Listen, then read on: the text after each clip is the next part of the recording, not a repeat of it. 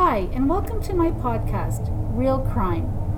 Today I will be talking about Gypsy Rose Blanchard and Nick Godjohn. Gypsy grew up with her mom, Dee Dee Blanchard.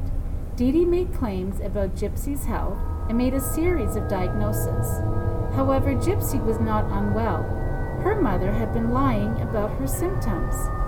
Experts believe Dee Dee's behavior stemmed from a mental disorder Dee Dee had. Dee Dee wanted to be a caretaker, so she induced illnesses in her daughter.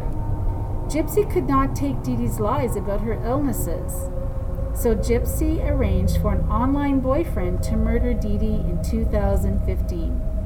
Gypsy Rose pleaded guilty to second-degree murder in 2016. She was sentenced to 10 years in prison, and Gypsy's boyfriend, Nick Godjohn, got life in prison for first-degree murder in 2018 without parole. Wow, crazy, huh? We'll see you in the next episode where we talk about Harold Shipman, aka Dr. Death.